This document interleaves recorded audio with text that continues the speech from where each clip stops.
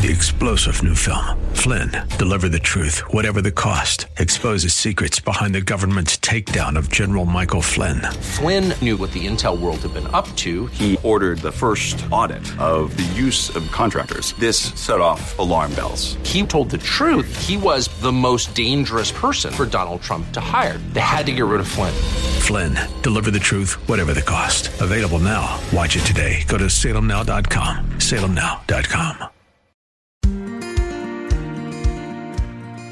Pastor Keith Crosby of Hillside Church. I'm God in the flesh. And what does God in the flesh have to say? He even takes the terminology from Daniel, where the Ancient of Days bestows a kingdom that lasts forever upon the Son of Man. And he calls himself the Son of Man. I mean, when people say, I don't know who Jesus is, or Jesus never claimed to be God, all he was a teacher, you can't read the first 3 chapters of John's Gospel and come away with that understanding. You just can't. I can see the promised land, though there's pain within the plan. There is victory in the end. Your love is my battle cry, the answer for all my life.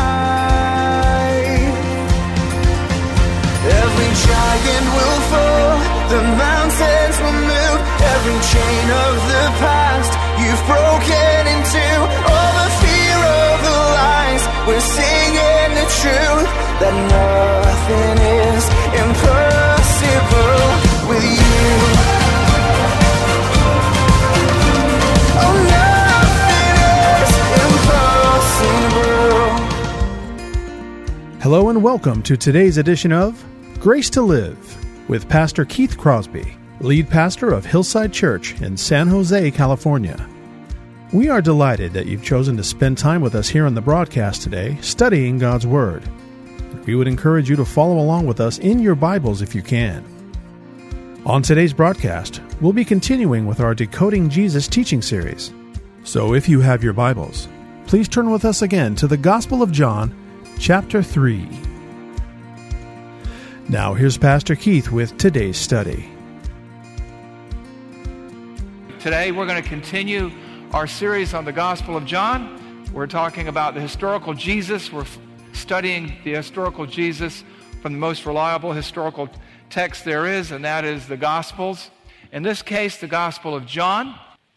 Last time we were together and I preached, we talked about the message of Jesus, and we understood that Jesus had a particular message, and that message is that our salvation comes from outside of us. We are born from above, that we have to be twice born because we all are born physically, but there has to be a spiritual rebirth, and that Jesus is the only means of that spiritual rebirth, which doesn't always play that well in our 21st century society. Being born from above speaks to being conceived from above, and in the English text it's translated born again. And our salvation is a great gift. And today what we're going to do is talk a little bit more about the message of Jesus. We're going to continue in John chapter 3. We're a little bit beyond his interaction with Nicodemus, but still in the neighborhood. We're in John 3:16 through 21. And let me just set this up for you. I've entitled this message, Why Good Things Happen to Bad People. And I know you're probably saying, where on earth did you get a title like that? Well, you'll have to wait around to find out. But basically, it sounds like a strange title for a message, but when you really think about the gospel, God sent his son to save those who were lost. Bad people, right? The Bible tells us there's none righteous, no, not one. But I actually co-opted the title from a Christian thinker who was lecturing at the Harvard Business School on ethics. And he was invited to speak on why bad things happen to good people from a Christian worldview. And as he thought about it, well, there aren't any good people. They're all bad people. That's why they need saving. So he turned the question on its ear. And partly out of John 3:16 through 21, he presented the gospel to these business students and helped them and asked them to question why do good things happen to bad people. So that's what we're going to do today. Our text is John chapter 3, verses 16 through 21. And John 3:16, if you've ever drank out of an In-N-Out cup, you know it's on the bottom. Some of us are old enough to remember the guy in the end zone in the NFL games holding up the sign. But John 3:16 is part of a larger block of thought. And we're kind of soundbite people. And a lot of times we forget that John 3:16 is the introduction, is just a piece of what Jesus is talking about here in verses 16 through 21. And so today, we're going to look at it a little bit differently. And we're going to look at it in context, not as a standalone verse, not as a soundbite. So let's read the passage, and then we'll work through it together. John 3:16 through 21. Jesus talking to Nicodemus, this is the aftermath. For God so loved the world that he gave his only Son, that whoever believes in him should not perish, but have eternal life. For God did not send his Son into the world to condemn the world, but in order that the world might be saved through him. Whoever believes in him is not condemned, but whoever does not believe is condemned already, because he has not believed in the name of the only Son of God. And this is the judgment. The light has come into the world, and people love darkness rather than light, because their works were evil. For everyone who does wicked things hates the light and does not come to the light, lest his works should be exposed. But whoever does what is true comes to the light, so that it may be clearly seen that his works have been carried out in God. So this is the larger block of thought. And what I want to do is sort of just talk you through it now, kind of inch by inch, and then we'll get into the heart of the message. So we start out with John 3:16, for God so loved the world. Here we see the motive, love, right? We also see this. There's a lot of confusion about the word world there. What does it mean? Some people think it means the environment, the oceans, the trees, and including everything.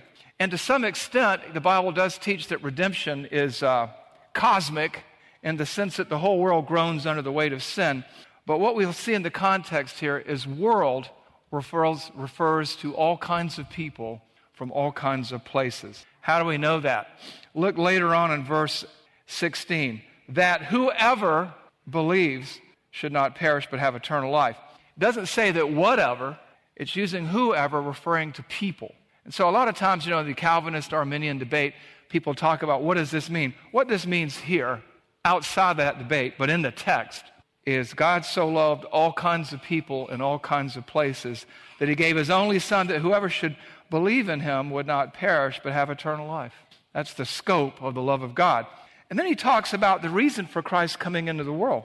And you begin to see the problem with the world. For God did not send his Son into the world to condemn the world, but in order that the world might be saved through him. The goal is salvation. The goal is restoration. The world has a terminal illness called sin, and it kills. And it needed a rescuer. And so God sent Jesus to rescue. He is the cure for what ails us. In verse 18, we see this, that God does love and God does save, but God also judges. A lot of times we like to think about only the good stuff and not the sad stuff. We like to say, well, my God would never, and then we feel like, send somebody to hell, judge this, that, or the other. But the bottom line is it describes Jesus being full of grace and truth. God is full of grace and judgment. Verse 18, whoever believes in him is not condemned, but whoever does not believe is condemned already, because he has not believed in the name of the only Son of God. And don't misunderstand me when I say he's full of grace and judgment. I'm not calling him a wrathful, mean God. But the bottom line is, he stands ready, willing, and able to rescue, to forgive anybody from anywhere, no matter what they've done or where they came from or what they used to believe. But only those who embrace Christ receive the rescue, and the rest are condemned. It's an inescapable truth. And they're condemned already because they've already been living a life apart from God. They've already been seeking their own autonomy, and they refuse the gift that God offers. Verse 19, and this is the judgment. This is the evaluation. This is the sentence. This is the declaration. The light has come into the world, and people love darkness rather than light because their works were evil. I said this earlier when I was teaching an ABF class.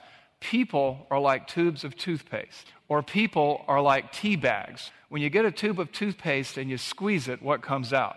Hopefully toothpaste. Right? What's inside of the tube comes out. And when Jesus came into the world and preached his message, and God sent the light. In him was light, and the light was the life of men, right? And the light shines in the darkness, but the darkness does not comprehend it, John 1.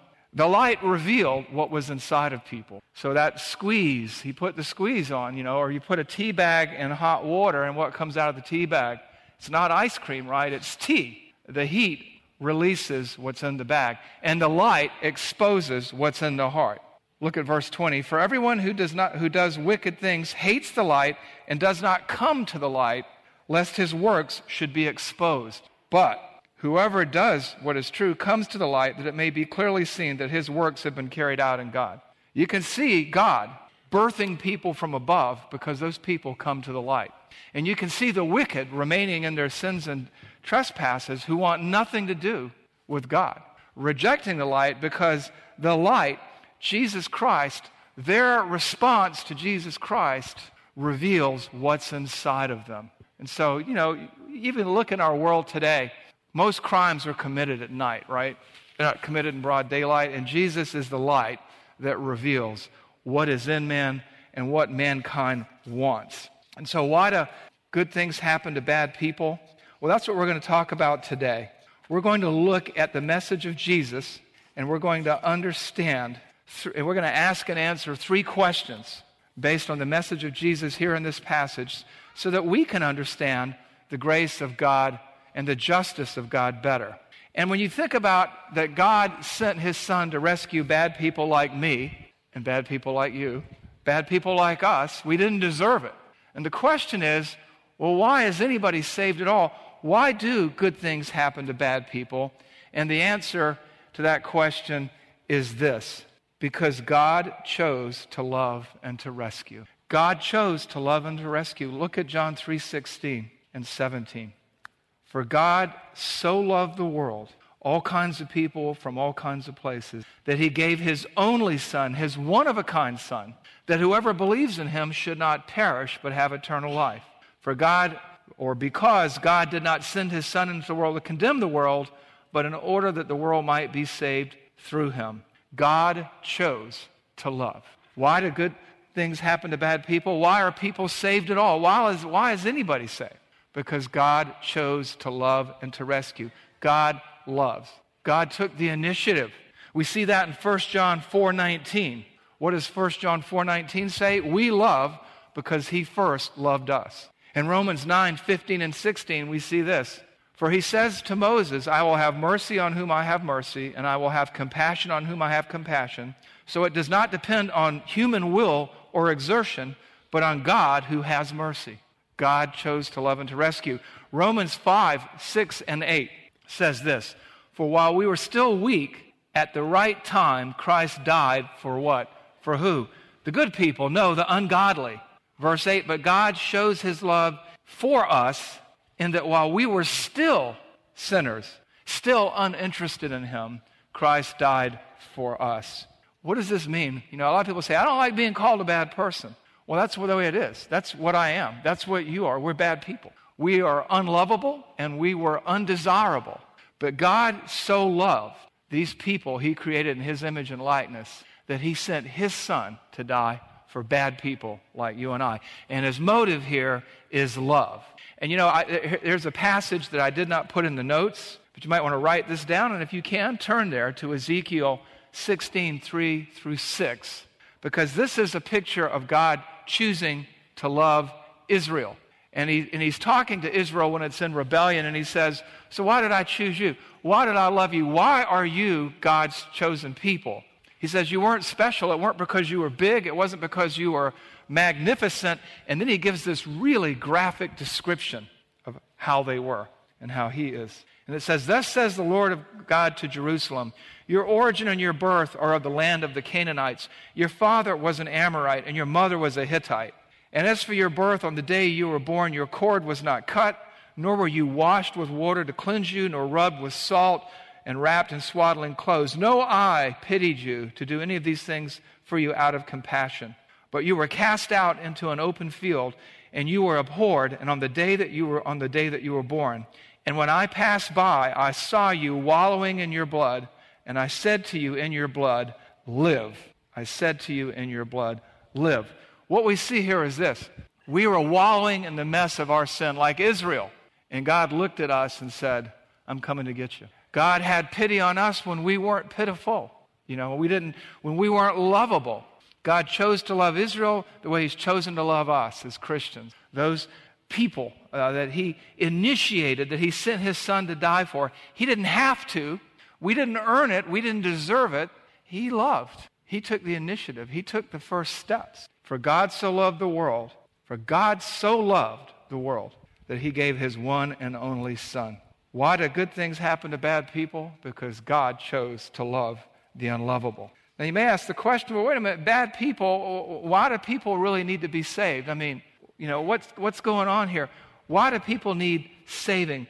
Why are people condemned in the first place? Why all these seemingly harsh words? Why are people condemned to hell in the first place? Answer, because people choose to sin and reject forgiveness. Because they choose to sin and reject forgiveness. Where do we see that? We see that in verses 18 and 19. Look with me there. For whoever believes in him is not condemned. Those who trust Christ are not condemned. Those who embrace Christ are not condemned. Those who believe and embrace and receive the message are not condemned. But whoever does not believe is condemned already. They were already condemned. Why? Because he has not believed in the name of the only Son of God. Anything else? Yeah, verse 19. And this is the judgment, that the light has come into the world, and people love darkness rather than the light, because their works were evil. Therefore, everyone who refuses forgiveness remains as they were. Therefore, while some receive better than they deserve, forgiveness, grace, love, others push the gift away and experience what they do deserve. This is the message throughout the Bible. You see it in Romans 6:23, for the wages of sin is death. What we earn, what we deserve is death, but the free gift of God is eternal life in Jesus Christ our Lord. Romans 8:6 and 7, for the mind set on the flesh, who hates the light, is death, but the mind set on the Spirit is life and peace. For the mind that is set on the flesh is hostile to God, for it does not submit to God's law. Indeed, it cannot. And it cannot because it loves darkness better than light. It is unwilling and therefore unable to embrace the light. Instead, forgiveness is offered, the gift is set before it, and it pushes it away because it likes things just the way they are. That's why we read in John 1:11 and 12 and 13, he came to his own, and his own received him not. But as many as did receive him, he gave the right to become children of God, who were born of God. Some people just won't come. Some people just won't listen. Several years ago, my wife and children and I were walking at the beach, and in the beach where we grew up in Savannah, Georgia, there's this bend in the beach, and there is a riptide and an undertow. It's a perfect storm for death. And they have these huge signs that say, do not swim here. And the people from the area, do not swim there. But what happened instead was, there were two guys swimming there. And I felt bad, because I knew, it's not easy to swim in a riptide, particularly if you're a tourist. So I went up to them and I said, hey, excuse me, I'm not trying to invade your space or tell you what to do. But you see these signs here, there's an undertow here and there's a riptide, and unless you're experienced, you could drown. They basically blew me off because they enjoyed what they were doing and they didn't need a message of rescue or a message of salvation. And I didn't check the papers to see what happened next, but we went on and they went on, and hopefully they survived. But why are people condemned? Because they reject the message of rescue, the message of forgiveness, the message of love. They prefer godlessness. They prefer a life without God. They want to be their own God. And so God so loved the world that he sent his son, and he didn't send his son to condemn the world, but so the world might be saved through him. But these people don't want that forgiveness, and so they're condemned already. Because each and every person, the wages of sin is death. We've all sinned. All have sinned and fall short of the glory of God. Everybody needs a Savior. And God demonstrates his love toward us, Romans 5:8, that while we were yet sinners, Christ died for us. But they don't want that, and so they reject the gift. They condemn themselves. They break fellowship with God. They ignore God. They ignore his pleas. They ignore his call, and they suffer the consequences. Which brings us to another question. Well, what about other people who've never heard the gospel and don't know any better? What about good people who are just ignorant of the gospel? There's no such thing. There's no such thing. Why? Number 3, because there is no neutrality. There is no neutrality. There aren't good people and bad people and people in between. That's a human construct. A lot of times, as human beings, we like to sit in judgment over God and the way that He works and what He writes in His Word and the way that He operates. And so we come up with these scenarios, but we're asking the wrong question because we're looking for the wrong answer. That's why that Christian thinker turned that question on its ear. Why do bad things happen to good people? No, why do good things happen to bad people? In Psalm 19, verses 1 through 6, it makes it very, very clear that the heavens are declaring the glory of God, and day to day pours forth speech, and there's no place where their voice isn't heard. In John 3, 20 and 21, we read this: "For everyone who does wicked things hates the light and does not come to the light, lest his work should be exposed. But whoever does what is true comes to the light, so that it may be clearly seen that his works have been carried out in God." The believer wants to glorify God. The unbeliever doesn't want anything to do with him. There is no neutrality. There is no, we try to break things into categories: believer, unbeliever, and in that unbeliever category, atheist and agnostic. Those categories are human concoctions. In reality, there is no such thing as an atheist, and there is no such thing as an agnostic.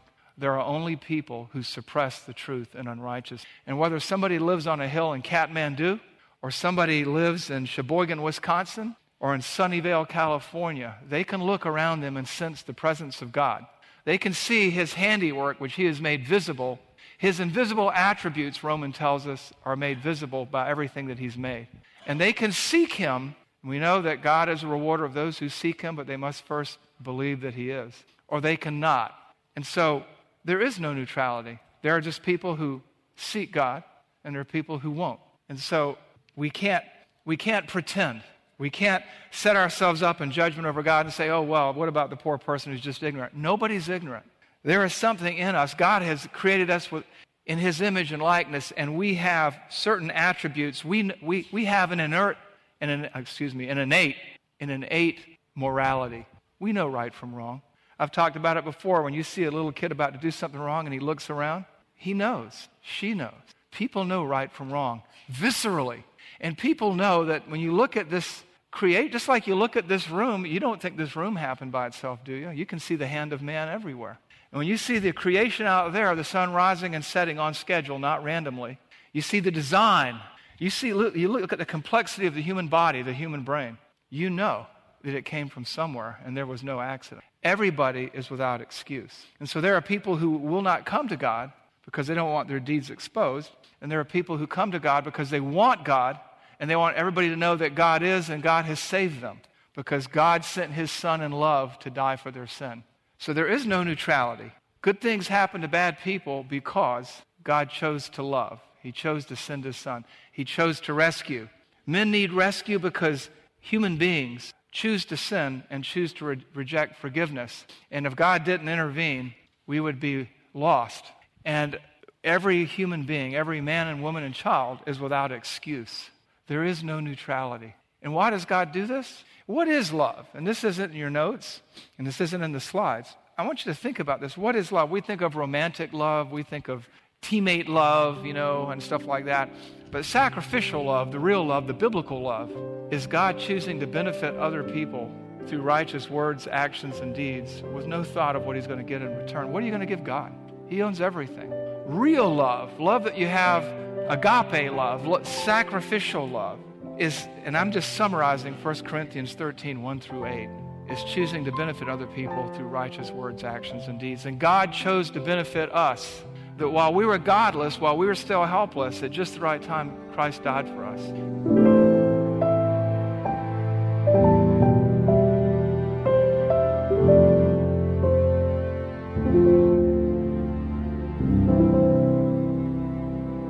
Pastor Keith Crosby with today's Grace to Live radio broadcast. We so very much want to thank you for taking the time to join us today to study God's Word. And it's important that we let you know that we feel so blessed that you join us here each day on the program. Please remember, Pastor Keith and the staff here at Hillside Church would love to hear from you. So please take a moment to drop us a line or shoot us an email to let us know how we can be praying for you. Here's how you can contact us. The church mailing address is 545 Hillsdale Avenue in San Jose, California, 95136. The church office telephone line is area code 408-269-4782. And you can also visit our website at hillside.org, where you can find out more information about Pastor Keith, view our calendar of upcoming events here at Hillside, and also get information on our service times. And if you're close to the San Jose area, we would love for you to join us for worship. We are now offering 2 Sunday morning services here at Hillside Church, the first beginning at 9 a.m. and the second starting at 10:45 a.m. And we'll be continuing with our Spanish language service starting at 10:45 a.m. Remember, if you need more information on this or anything else happening here at Hillside Church, just visit our website at hillside.org. Well, we hope that you'll make plans to join us again next time as Pastor Keith continues decoding Jesus in our walkthrough of the Gospel of John.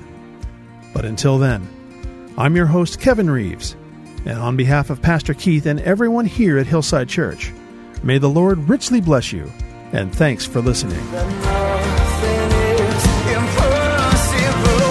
Every giant will fall. The mountains will move. Every chain of the past you've broken into. All the fear, all the lies. We're singing the truth. That nothing is impossible.